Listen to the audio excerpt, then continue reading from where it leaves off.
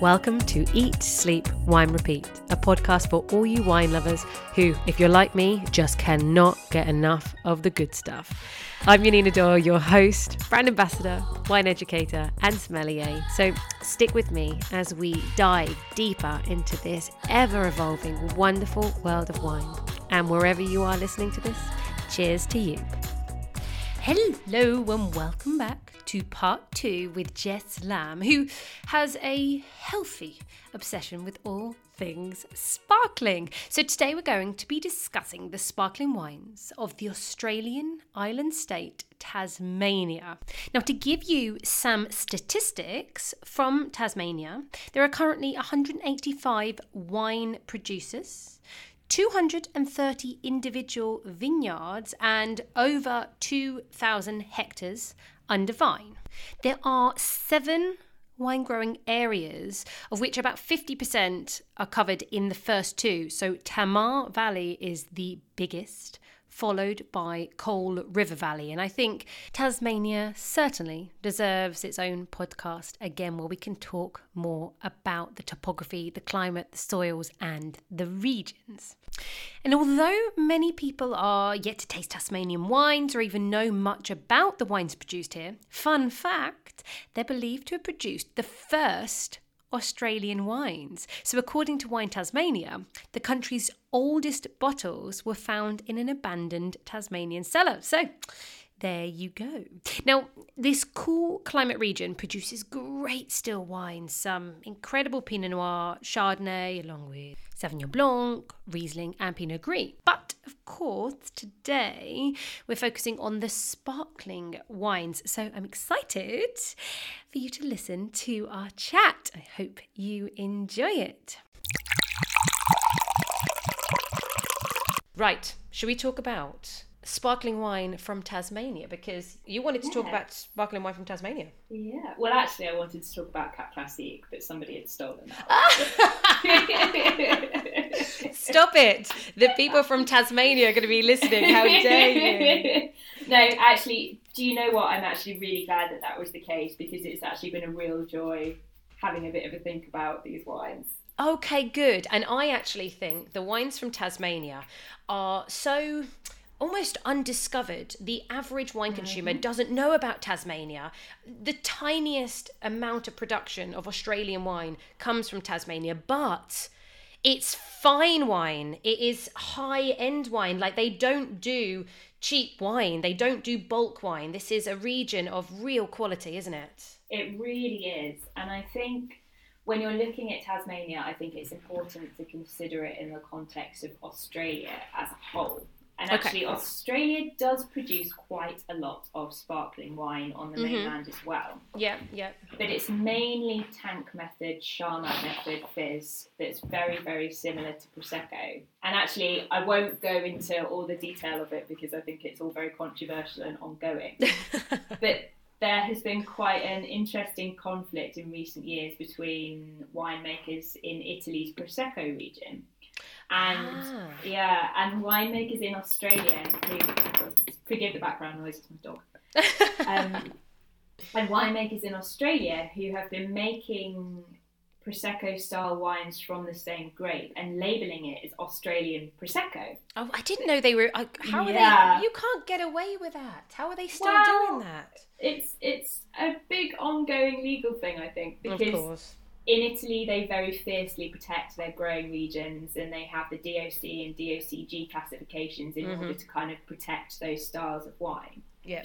And then you get to somewhere like Australia, which is much less closely regulated in terms of growing regions and what you can and can't put on labels and things like that. So you will find quite a lot of Australian-made Prosecco that makes Italian people very upset.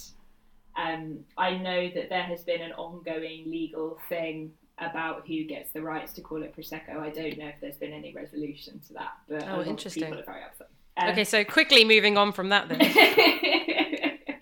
So that's really where the majority of sparkling wine production is focused on. And then we also mentioned earlier sparkling Shiraz, which Again, it's quite a niche category. It's certainly not for everybody.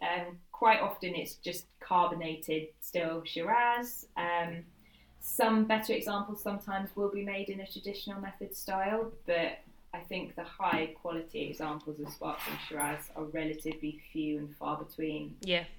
At this point in time, although having said that, I'm probably going to outrage loads of sparkling Shiraz lovers. So if you have good ones to recommend, please.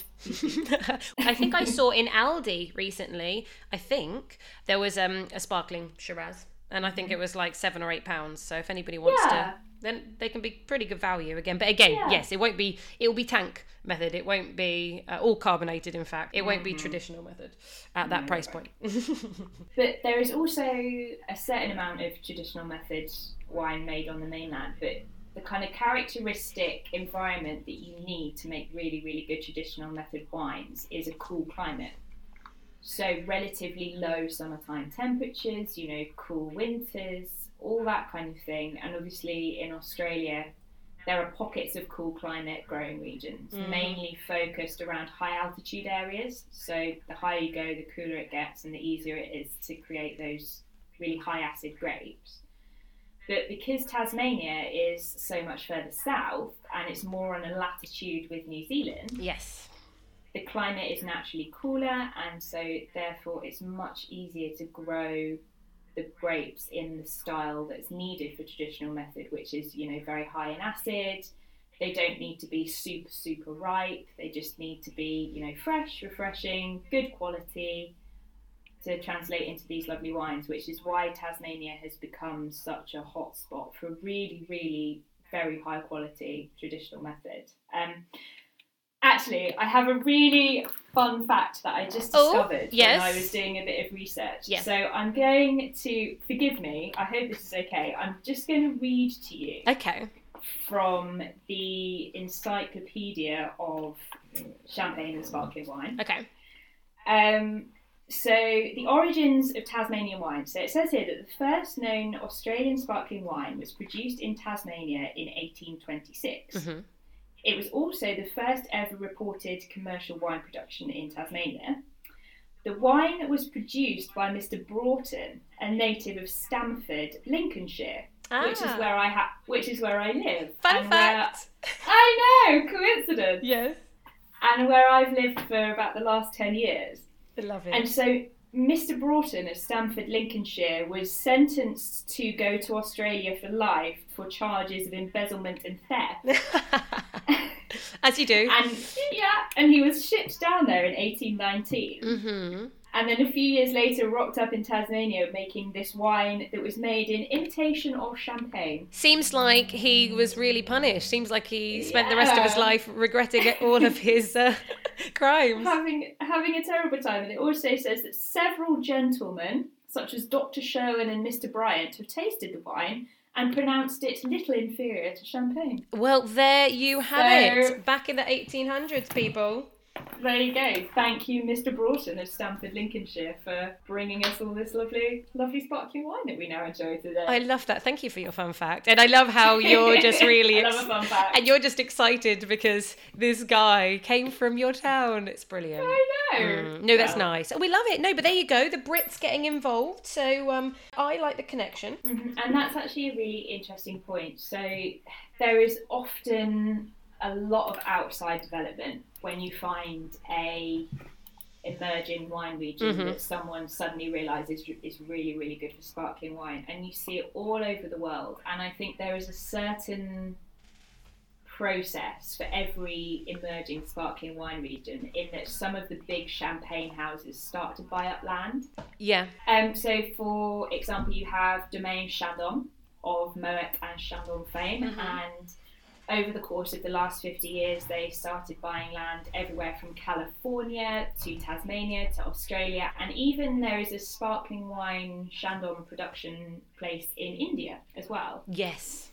And of course, you can also look at the UK and English sparkling, and there are several champagne producers very quietly planting their own vineyards in different areas. There's a lot of champagne influence there. And that's because these houses, that have all these centuries of champagne making traditional method experience recognise the potential of these regions to make really, really high quality traditional method wine. So it tends to be that where people like Chandon go, development follows. And I think that Tasmania was a little bit behind the curve in that it didn't really start to get going until about the 1980s. Yep. And at that point you saw Chandon come down and set up. There's also a really, really excellent producer who you can find in Waitrose called Jantz. Yes. Which is spelled JNSZ. Mm-hmm. And they're owned by Louis Roederer. I didn't know they were. Yeah, okay. or they were founded by Louis Roederer. I mean, I don't know if they've changed hands since they were founded, but they were certainly set up by Roederer. Mm-hmm. And so again, you see that there's all the champagne houses going on in the background, and it's grown from there really. And as you said, Tasmania is a tiny, tiny percentage of Australia's wine production. It accounts for about 0.5% of Australia's total output. But within that, there are some really, really big hitters. And the wine that we've chosen to talk about today, or the producer that we've chosen to talk about today, is the House of Arras. Yeah, why have we chosen this? Yay. Well, you chose it actually, and I love these guys, so I was very happy to go along with tasting these wines. But you specifically said, I think we should really talk about this winery. So why did you pick Arras? Because I think they are just the quintessential Tasmanian wine producer. And I think that they are a brand that are slightly more well known than others. And as you said quite rightly, the recognition of these brands and these producers, especially in markets like the UK, is still really, really low. Yes. And actually, that is in some part because they tend to keep all the best wines for themselves.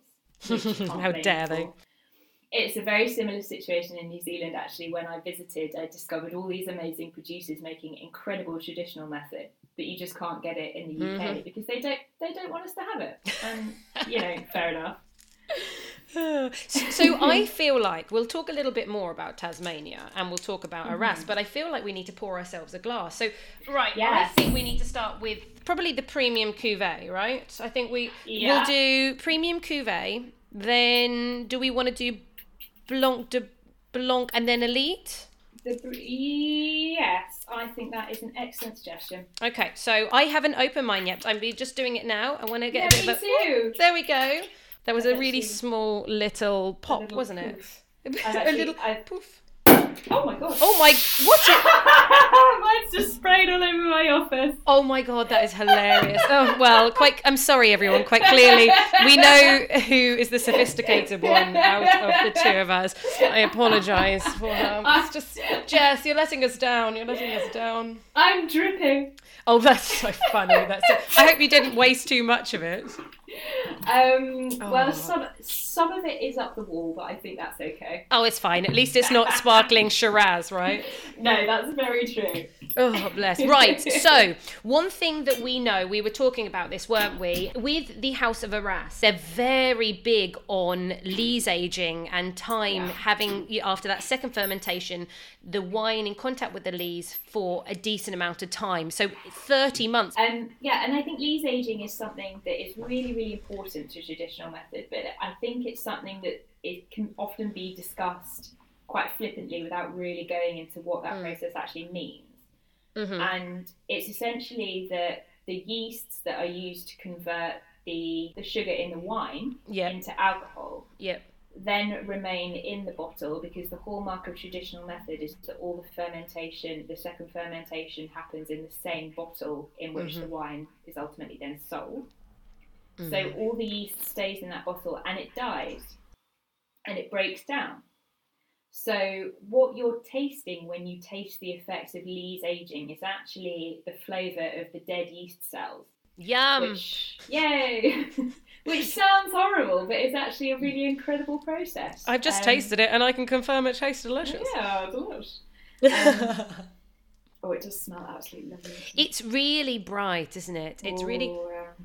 What I really like about this wine is that it's got this lively fresh fruit, but already straight away you can taste this kind of slightly honeyed brioche note, which of course is classic. But I feel like some sparkling wines, traditional method, are much more about just fruit. But I feel like, I guess 30 months on the lees, you are getting much more, even I get a slight nuttiness as well. Yeah, kind of a hazelnut almondy thing going on. And I think it's really important when we're talking about time on lees to just mention that in comparison, an average non-vintage champagne will spend 12 months on the lees. Yeah. So that's the minimum time that they're allowed to do that for. And, you know, there's premium wines that will spend, you know, up to even something like 13 or 14 years aging on the lees, although it's debatable. I think the research has kind of shown that it has an effect for about 10 years. Okay, I didn't know that. Yeah, I think it's generally understood that it's got about a 10-year window of imparting extra flavour, and then I think after that what's already there just develops rather than any new flavour coming in. But so when you consider that, you know, if you're buying, you know, a Bollinger or a Veuve Clicquot or anything off the shelves in Waitrose, that will probably have been aged for a year in comparison to this wine, which has had nearly triple that as standard.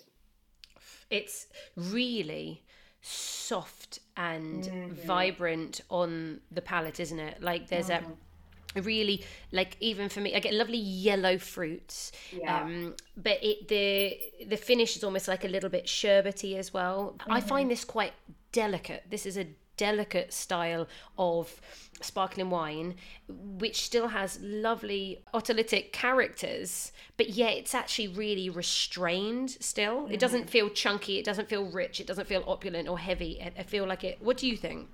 Yeah, it's very precise, and I think again that's a hallmark of the cool climate growing conditions, that because it never gets too warm, the grapes retain very high levels of acidity, which means that the wines don't start to feel overly cloying or overly fat, because that very precise acidity kind of lifts it all and makes sure it's refreshing. And I think with this one you can really tell on the palate that it's got this lovely, quite full, creamy texture, but it's lifted by that kick of acidity at the end that just dances off the tip of your tongue, and it just lifts it. Yeah. This is $19.95. It's still cheaper than your average champagne, everyone. And you can get it from Wine Republic. That pour just disappeared, unfortunately. I warn everybody, it's very easy to drink. So as well, just for everyone to know, this is more Pinot Noir dominated. So it's 49% Pinot, 44% Chardonnay, and 7% Meunier. But gorgeous, really, really fresh. And I would love, again, seafood, ceviches, really lovely fresh fish, but not any thick fish or like richer fish.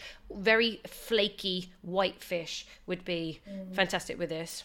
I would also say, I mean, this isn't a pairing that I would have myself because I hate goat's cheese, but this with a bit of goat's cheese, absolutely delicious. Yeah, because, you know, it's got that kind of, that lift and that really soft, almost, and for me, that kind of sherbety style at the end. And so absolutely kind of to go with that saltiness of goat's cheese, perfect. Yep, happy. Yeah, I agree. I mean, I think with traditional method pairing a lot of the time, like, I love all the kind of combinations of, you know, light fresh fish and ceviche and things like that. But I think a thing that I really love to do is, because these wines are so refreshing and they have high acidity and they've got a lovely lift, they work really well with slightly fatter foods. Because that acidity just takes the edge off anything that's a bit greasy or a bit richer. Yeah. And so there's a real classic pairing, which is sparkling wine or champagne and fish and chips. Everyone should know by now, every time I talk about champagne, English sparkling wine, whatever it is, I'm like, fish and chips, just done. Let's, you know, there is no argument here. So I'm glad you've backed me up on that one. Yeah, or even if you're going really horrible and you're getting like a dirty kebab or like a takeaway pizza. Well, I mean, I would much prefer the fish and chips, but I suppose it's true. It will cut through fat, won't it? Absolutely. Yeah. That's so funny. And by the way, I should probably confirm, I called it the Premium Cuvée, but it's actually A by Arras Premium Cuvée, and this is a non-vintage. Yeah. So you've got the full name of this wine, because you need to search it and you need to try it. It's delicious. Yeah. So we're gonna, let's go on to the Blanc de Blanc now, and can you try not to pour it all over your walls? I already opened this one. Oh, that's so hilarious. I'm so really glad. Well, I'm. Let's see if I can actually be sophisticated. I think it's worth pointing out as well. Actually, I'll give you a little fun fact. Did you know? Woohoo! So there you go, Jess. That's how it's done. Did you know that Tasmania has apparently the clearest air on the planet? I didn't know that, but it does not surprise me at all. And I think that, again, whether this is just me convincing myself of that, but it's this super cold climate. This is and maritime as well, everyone. Keep in mind, the vineyards tend to be planted by the coast. So this is a cool maritime climate. It used to be loads of apple trees growing there. And when I think of where do apple trees grow? England, cold, horrible climates. But, so you got this really, really cold climate. You've got this really clear air. And I feel like the wines from Tasmania, they're crisp. They're more linear and pure. And again, I don't know whether that's accurate to say for every wine, but all the sparkling wines I've had from there, there's a vibrancy and a liveliness to them, right? Yeah, I think that's very true. And I think it's also interesting that where Tasmania, Southern Australia, New Zealand sit, the ozone layer is much thinner. Mm-hmm.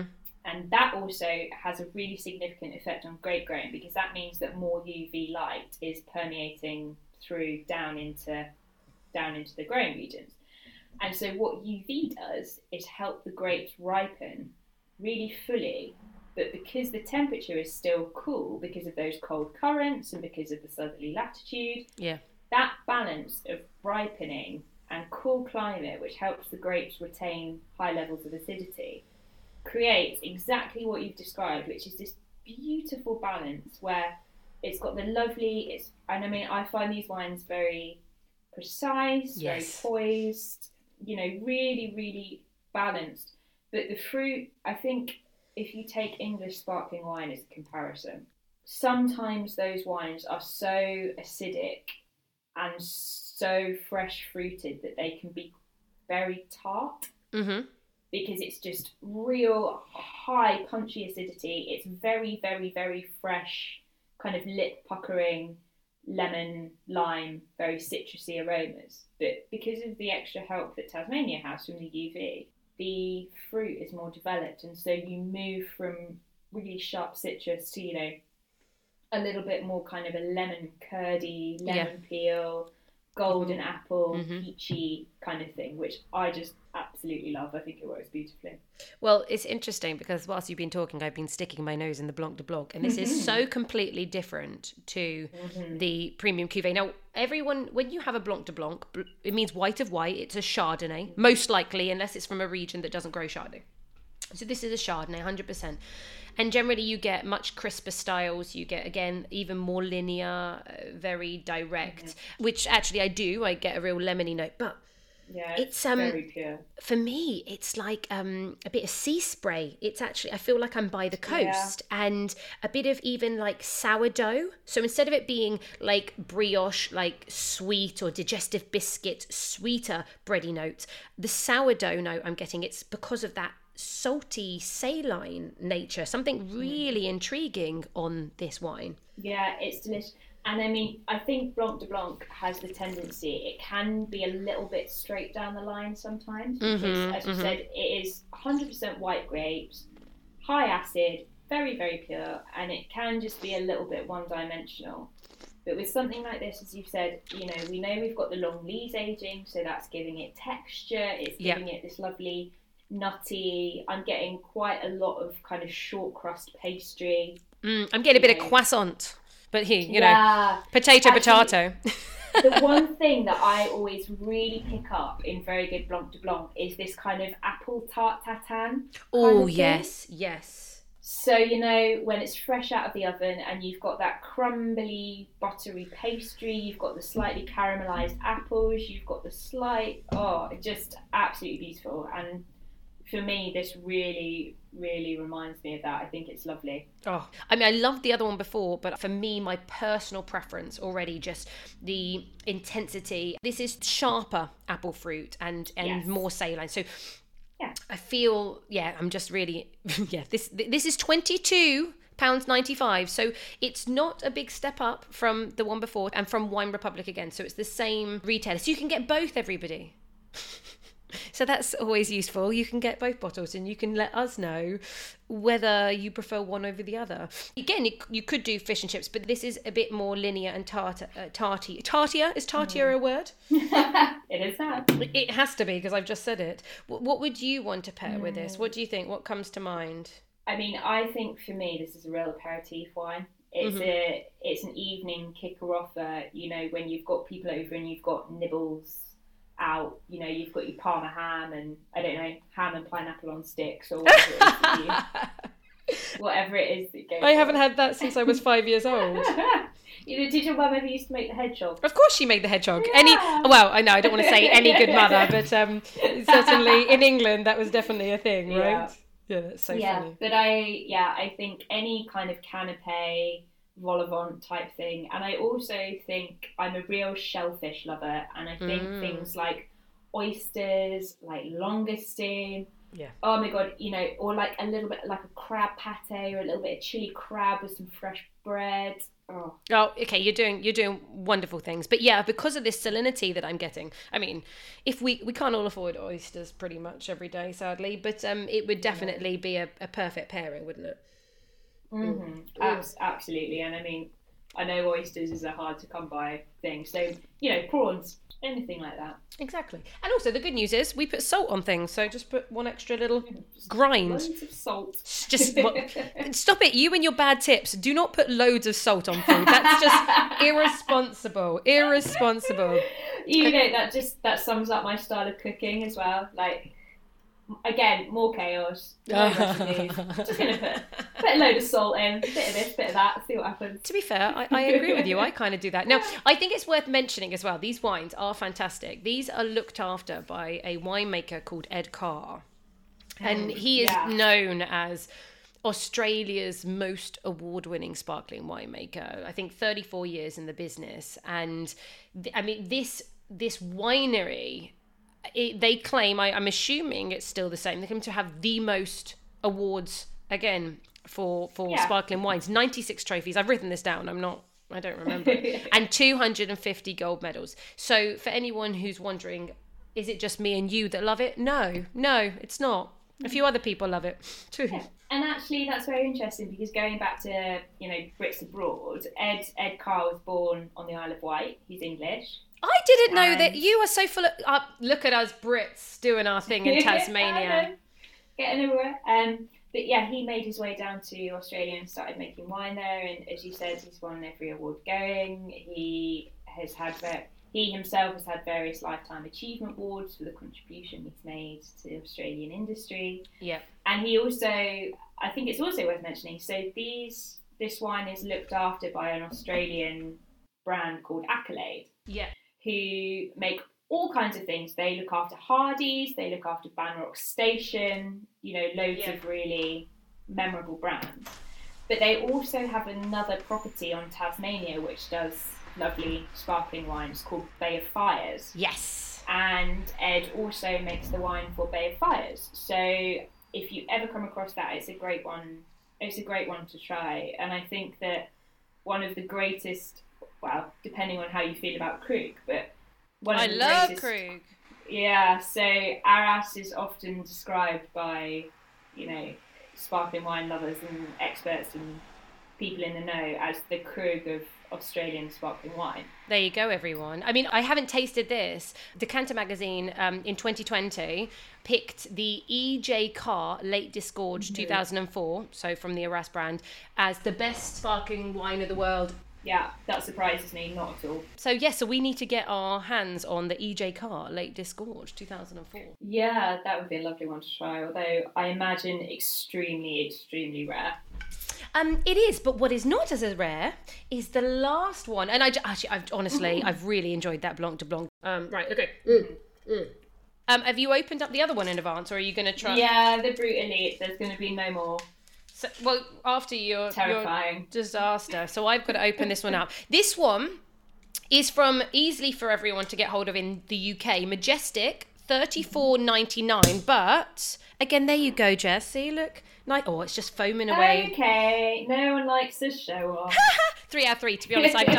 Don't worry, Jess, I've done other podcasts and literally poured them all over myself, and I've been sat the rest of the podcast like literally with a wet bum. So anyway, I've actually just looked up as well, and my ceiling is dripping. Oh, that's fabulous. You know what? If you're going to do it, do it properly. So, do it in style. So this is the Brut Elite.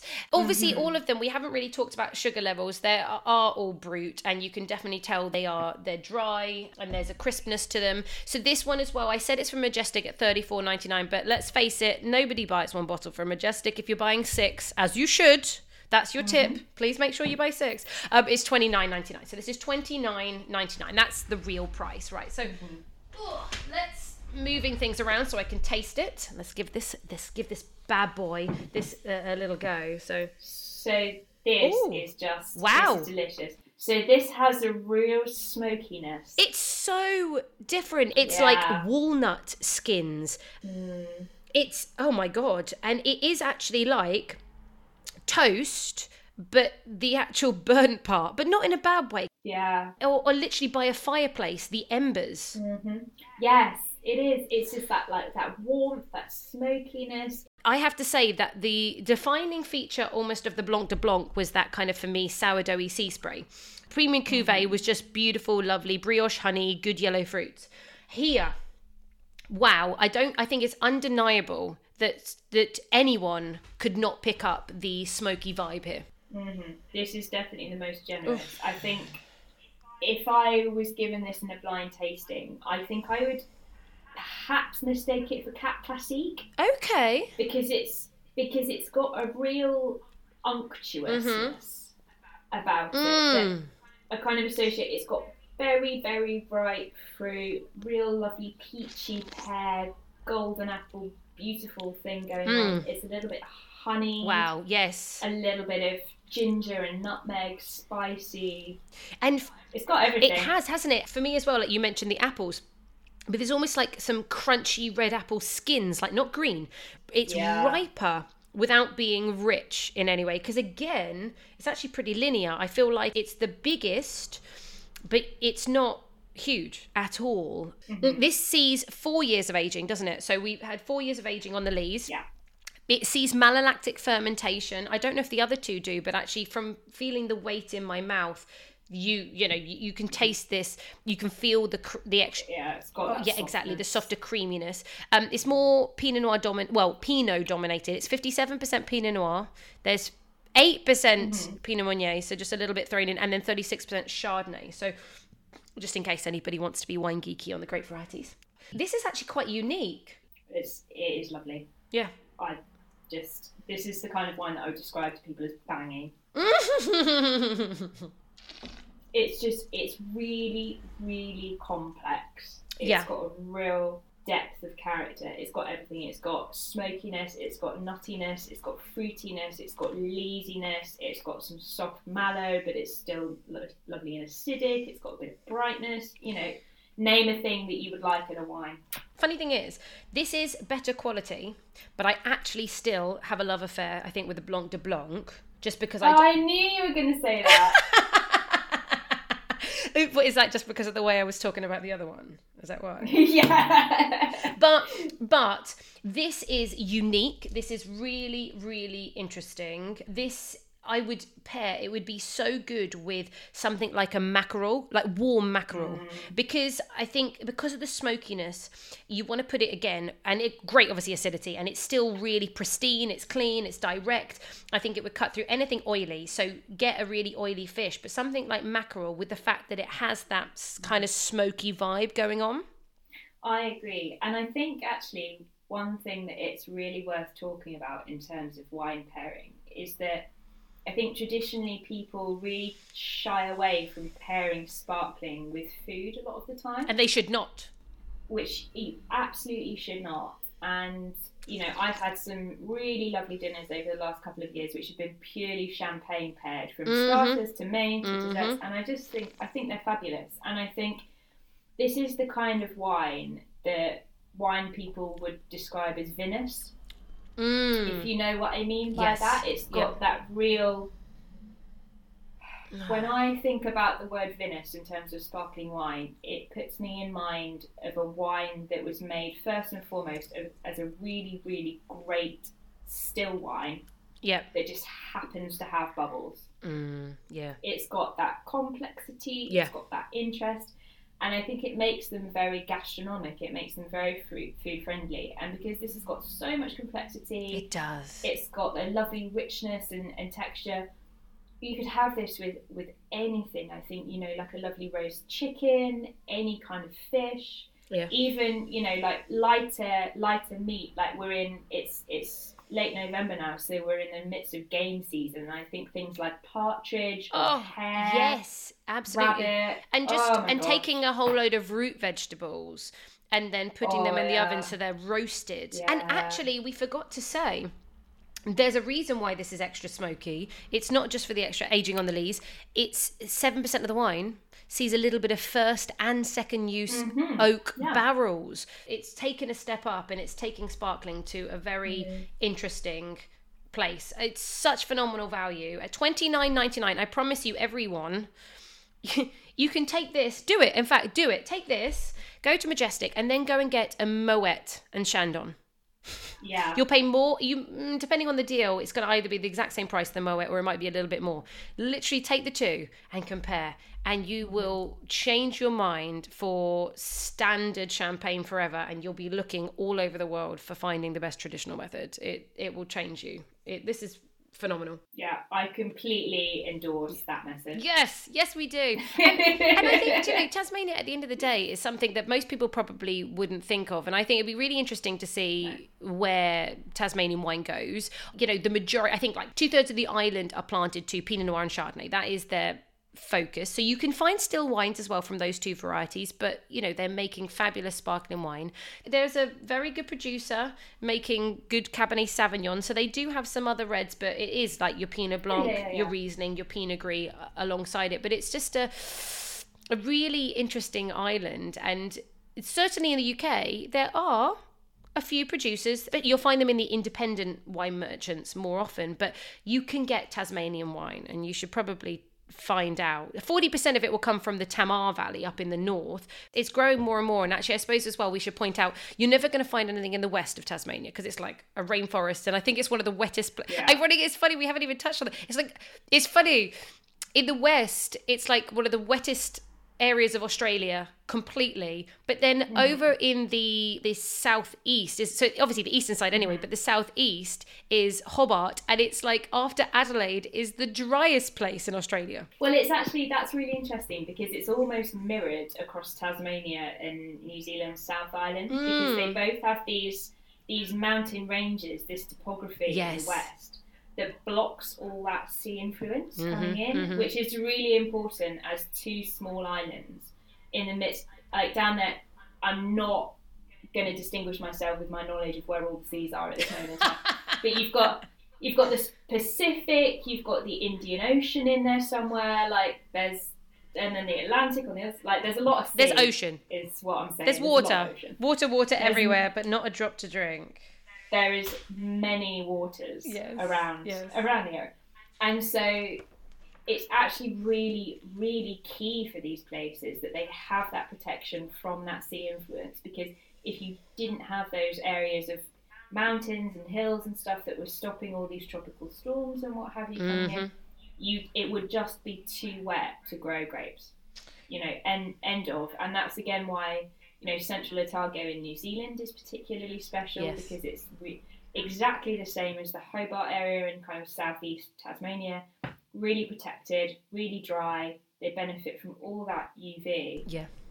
And it's fantastic. So, you know, we have a lot to thank the hills and mountains of Tasmania for. Yep. Because without them, the wine world would be a very different and probably not quite as good place. Absolutely. And also as well, probably just to finish up as well, the winds also help control. They've got a lot of winds going on there. Oh yeah. So wind is not always a bad thing, human beings. No. Lots of winds, and they oh, you got my joke. Okay, good. Oh, Jess, you're brilliant. Oh, thank you for that. I appreciate that. Sorry. I only like people who appreciate toilet humour. They're my real friends. Right? But yeah, they can going back to real wind. That controls the yield. So we like, I think, a huge thumbs up to Tasmania, right? A huge thumbs up to House of Arras. Like these, 100%. Yeah, I think you did a great job choosing these sparkling wines, and I mean it. Genuinely, these are divine, aren't they?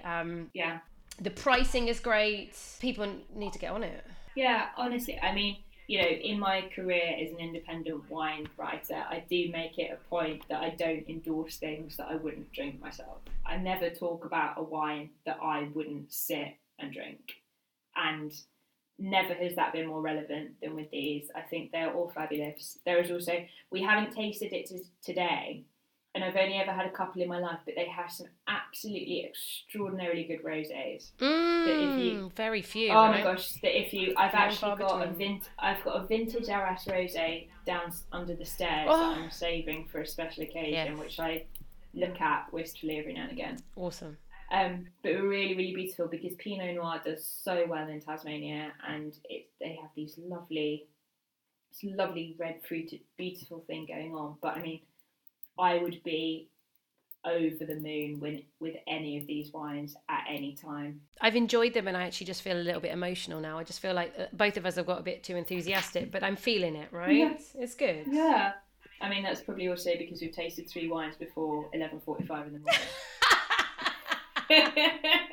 It happens. Our palate is most attuned. We are appreciating them the most. Absolutely. I know. I've got to go and do my big shop now, so this probably means that I'm going to make a lot of really extravagant purchases. It happens. It happens. Make sure you get something to pair perfectly with these delicious wines. Jess, absolutely. Thank you for bringing your knowledge onto the podcast. Thank you for recommending Arras, and it's been an absolute pleasure to chat with you. And we'll, of course, once I end this, we'll find some more time to talk again.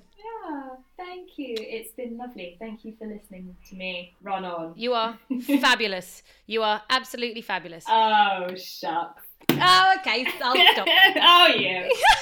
Have a beautiful day. You too. Bye. Thank you. Bye. I hope that's got you excited about this amazing island just 150 miles southeast off the coast of Australia. Now you know it's all about quality here, not necessarily quantity, and that is in a large part due to its isolation. But most definitely, it can compete with champagne. So what are you waiting for? Do grab a bottle when you get the chance. Now I'll leave you with a wine quote from Madame de Pompadour, a member of the French court dating back to the 1700s. She was also the chief mistress of King Louis XV. And so allow me to use a champagne quote again, because of course back in the 1700s there wasn't Tasmanian wine, but as it's made the same way, let's use the term interchangeably, okay? Now, she was known to have said, "Champagne is the only wine that leaves a woman beautiful after drinking it." And quite clearly, traditional method sparkling wine does just that. She wasn't just a mistress, but the chief mistress. And now I understand why Jess is so beautiful inside and out. It's all those bubbles. So grab yourself a glass of Tasmanian wine and start 2022 as you mean to continue. That is all for today. Thank you so much for listening. If you're enjoying these podcasts, please don't forget to leave a comment, and especially if you're listening on Apple Podcasts, because that makes the podcast far more discoverable. Do like it if you can, share with all your wine-loving friends, and subscribe if you haven't already. Now, next week I've got an awesome episode. I had an incredible chat with, I won't tell you who, a fantastic winemaker from South Africa, and we're going to be talking Cabernet Sauvignon and the differences there and all over the world. So tune in next week, and until then, cheers to you.